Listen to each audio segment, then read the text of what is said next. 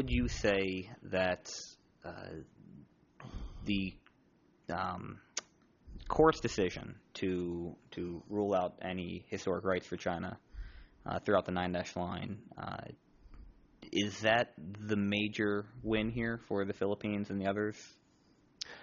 Well, I think certainly from the standpoint of the Philippines legal team, we have always seen the most central issue in the case. Now, there are other important issues, of course, and happy to discuss them with you, but we've always seen the most central issue as the 9-dash line that China first put forward as a maritime claim in 2009, and by means of which China claims exclusive rights and exclusive jurisdiction over virtually the entirety of the South China Sea. We've always seen that as the most fundamental issue in the case and the main target of the case.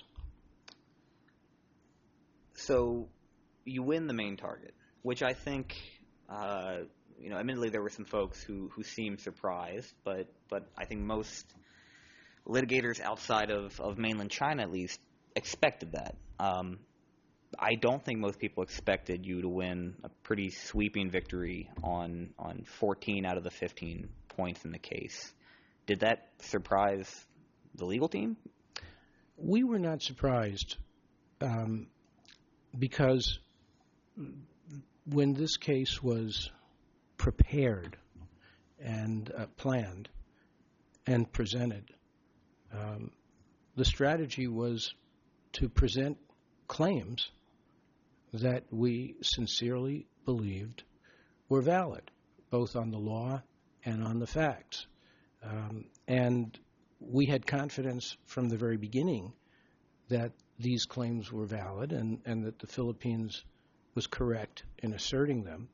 And as the case went on and as the evidence developed, and I must say as a litigator, trial lawyer, international litigator for almost 4 decades, the case always starts looking differently after it gets underway and as it progresses.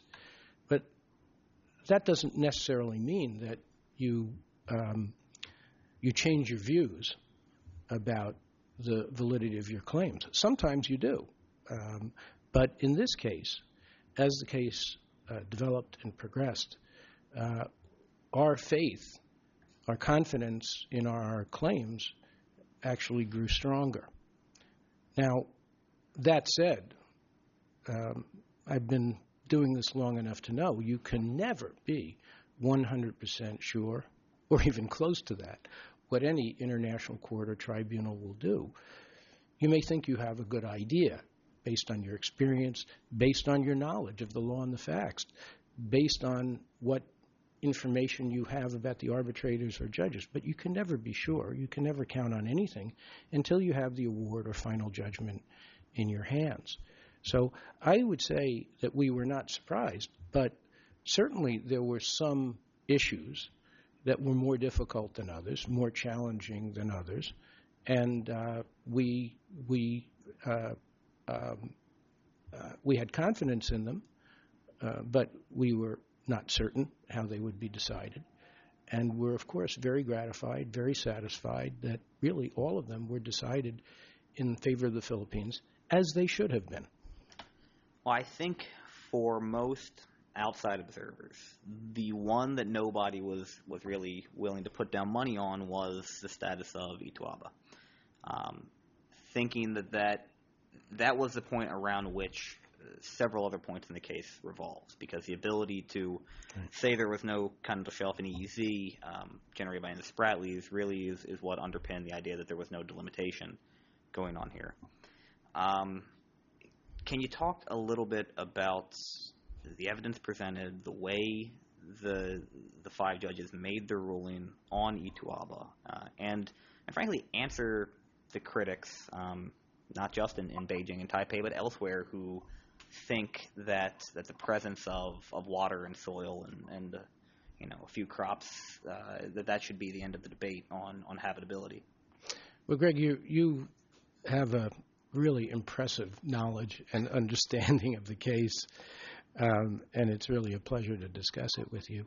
And if I can give a little bit of context in answering the question, it would not have been enough for the Philippines in terms of obtaining its objectives in the case simply to win on the 9-dash line issue, as central as that was to the case, because there were really two bases on which China was potentially claiming entitlements to virtually all of the waters adjacent to the Philippines. One was the 9-dash line, which we always felt was invalid and unlawful. It's plainly inconsistent with the Law of the Sea Convention, which provides specifically what entitlements states can claim, and you cannot claim jurisdiction or rights in the waters beyond 200 miles from your coast. Continental shelf is another story. There is a possibility of getting beyond 200 miles, although China has never asserted those claims pursuant to Article 76. But China's 9-dash line claim extended 4, 5, 6, 7, 800 miles from its mainland coast and within 30 or 40 miles of the Philippines coast, really obliterating 80 to 85% of the Philippines' EEZ and continental shelf. It's plainly inconsistent with the convention. China argued that it had historic rights. I think it's very clear from the convention that any pre-existing claims of rights based on history or any other extraneous factor would be extinguished by ratification of the convention. All states give up claims inconsistent with the convention when they ratify it. But the tribunal went beyond that based on the evidence, which was that there was no basis anyway, in history or otherwise, for the so-called historic rights claim, because China never exercised any dominion or control over the waters in the southern part of the South China Sea. Yes, you can go back millennia and find evidence that Chinese navigators and fishermen were active in these areas, as were navigators, fishermen from all of the other polities or entities of Southeast Asia. And ultimately, for centuries, it was the colonial European powers that dominated these waters. But as the tribunal found, merely exercising your right to free use of the seas, along with everybody else, navigation and fishing, does not amount to control or authority unless you attempt and succeed in preventing others from exercising their rights in these areas. And China never attempted that, and more power to them for not trying to restrict the rights of others. So there is no basis for any claim of historic rights in the South China Sea, either with or without the convention. The claim is entirely bogus. Now, with the 9-dash line gone, however, the Philippines still would not have achieved its goal as long as China were in a position to claim a 200-mile EEZ and continental shelf from the Spratly Islands, over which it claims sovereignty. And this is where the tribunal's rulings on the various islands, insular features, low tide elevations, in the Spratlys in particular, is so important. It's so critical. By holding that none of these features generates an entitlement greater than a 12-mile territorial sea, or put differently, that none of these features generates an entitlement to a 200-mile exclusive economic zone or continental shelf, the tribunal affirmed that the Philippines alone has entitlements in the waters and seabed out to 200 miles off its coast, the coast of Palawan, the coast of Luzon, the coasts of other Philippine islands, and that there are no, or virtually no, overlapping entitlements that China can claim. And this is critical. Now, getting back to the basis on which the tribunal made that determination, this was one of the most hotly contested issues in the case. And the arguments and evidence focused mainly on Ituaba, what the Taiwanese call Taiping, because it's the largest of the Spratly group of features. When I say largest, we're talking about something that is less than half a square kilometer in area. So it's the largest of a group of tiny, minuscule features. And the question was how the tribunal would apply Article 121, Paragraph 3 of the Law of the Sea Convention to this feature and the other features. And as you know, you're an expert on this. In fact, you've been to Ituaba and I haven't, so you have an advantage there. But the tribunal looked at Article 121.3, and for those who are less expert than you, Article 121.3 provides that an island, that is a feature that is above water at high tide, naturally, will be characterized as a rock and therefore incapable of generating more than a 12-mile territorial sea. That is, it cannot generate an exclusive economic zone or continental shelf if it is incapable of sustaining human habitation or economic life of its own. And those are the key words. And that's the key test. And that's straight out of the convention, Article 121.3. A feature that even though it is technically an island, that is, it's naturally occurring above water at high tide, that is incapable of sustaining human habitation or economic life of its own, cannot get more than 12 miles. It cannot get a 200-mile exclusive economic zone or continental shelf. Now, what makes this case unique and precedent-setting, well, there are many ways in which it's precedent-setting, but here is certainly one of them. I think virtually all scholars and experts would agree that it's precedent-setting in this way.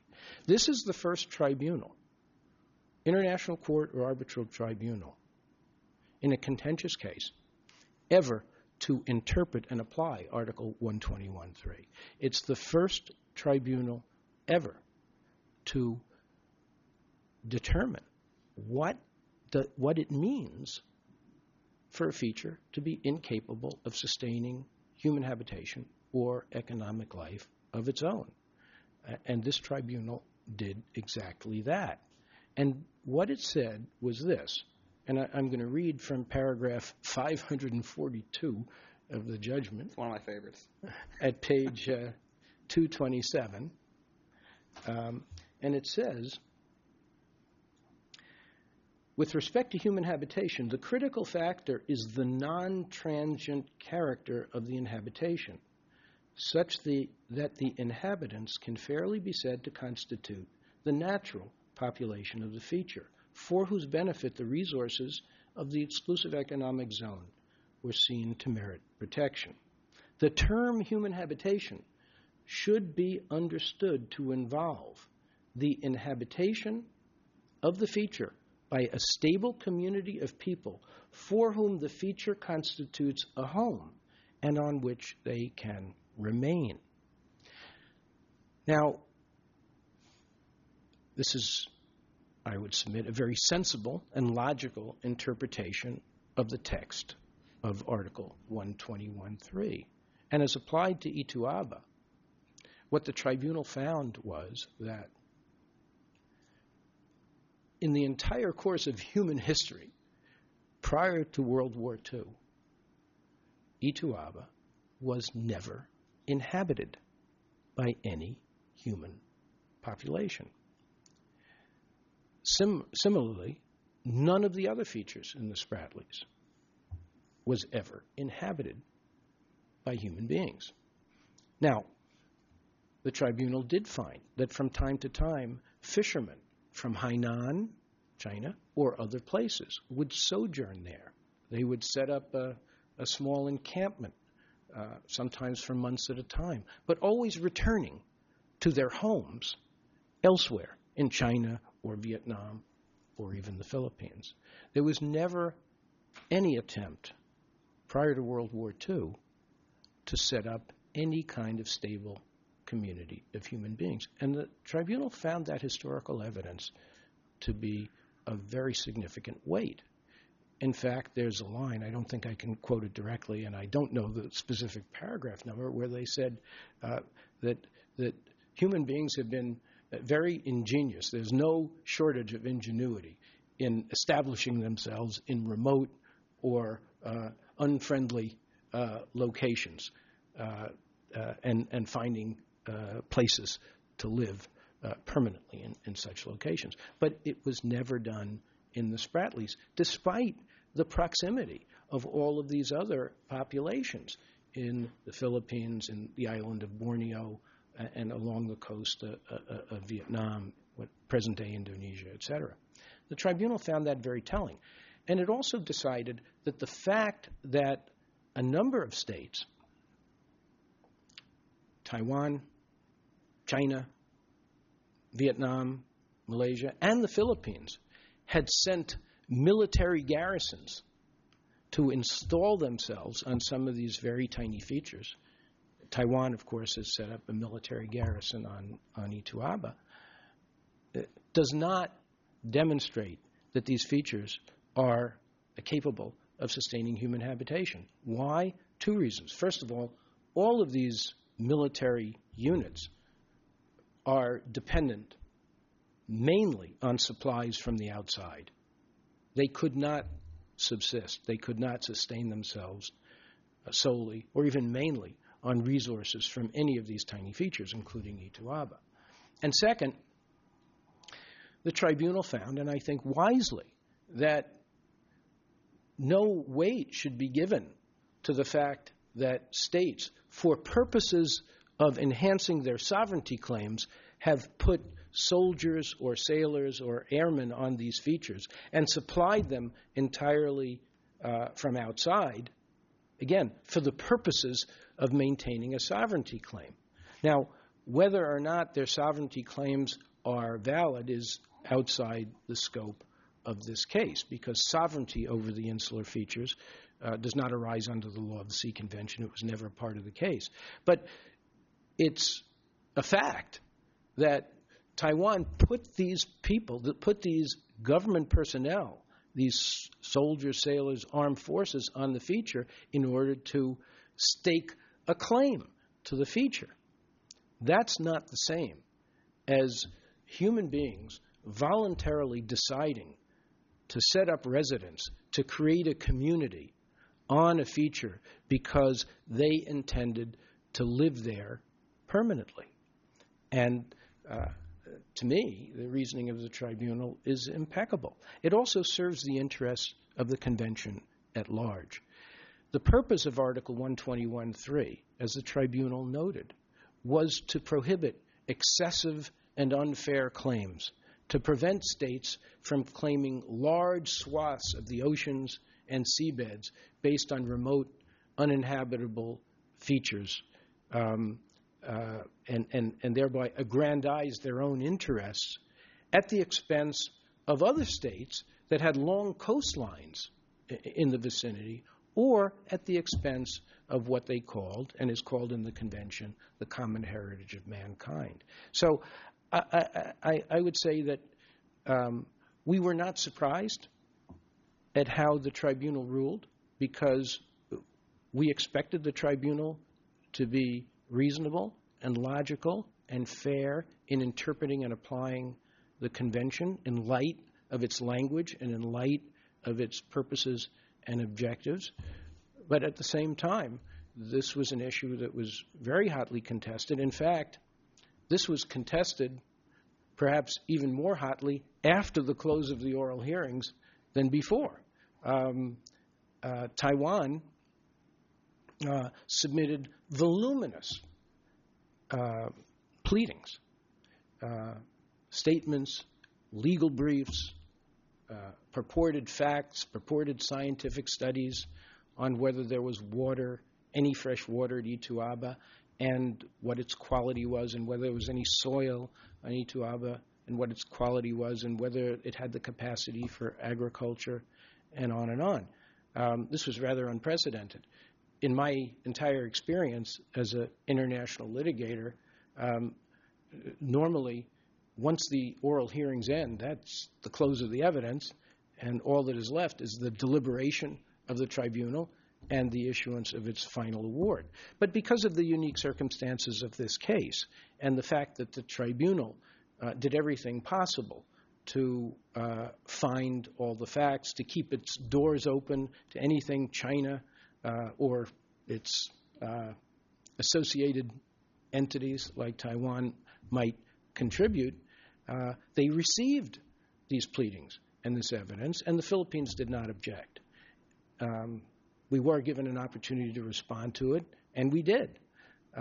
So the tribunal had everything before it. It even conducted its own research into the archives of France, into the archives of the United Kingdom, because there had been voyages in the 19th century and early 20th century of British and French ships to these features, and there were records of what was found. The tribunal did an immense job. It had a comprehensive view of all of the evidence, had everything before it, and it made its decision, and it was the right one. Now, as a result of this, none of the features in the Spratlys gets more than 12 miles, and the Philippines gets to enjoy exclusively its exclusive economic zone and continental shelf. Regarding the other Spratlys, it was interesting that in addition to the 7 Chinese features and Kenan, Reef, and Ituaba, the court also took into consideration, I think it was the 4 or 5 next largest, C2 Island, Spratly Island, Northeast, Southwest Cays, and made mention that nothing else is an island. As I recall, the court had your legal team submit information on 40-some other features in the Spratlys. Is that right? So right. I think there's a footnote. They don't list them all, but presumably someday when the memorial and counter-memorial are published, we'll have a full listing of 40-some rocks that the court has now ruled are not islands. Well, in addition to these. Is that right? Let's say 40-some features, maritime features. Some are low tide elevations. Some are entirely submerged, even at low tide. Others are above water at high tide, but were found to be technically rocks that don't generate more than a 12-mile territorial sea. That's right. I know the intention of the tribunal and the Permanent Court of Arbitration is to make the pleadings public. That's normally the case once the award is published. Frankly, I haven't checked the website today, so I don't know if the pleadings have been published yet. But if not, it will be very soon. And I think that there will be a lot of interesting reading. First of all, there will be a lot of reading there. But I think you'll find the definitive studies of the cartography, hydrography, geography, anthropology, history of all of these features in the Spratly Islands, as well as satellite photography, aerial photography, the official charts of about 10 different states, how they chart all of these features. It's a wealth of information for anyone interested in the Spratlys as a whole or any of these individual features.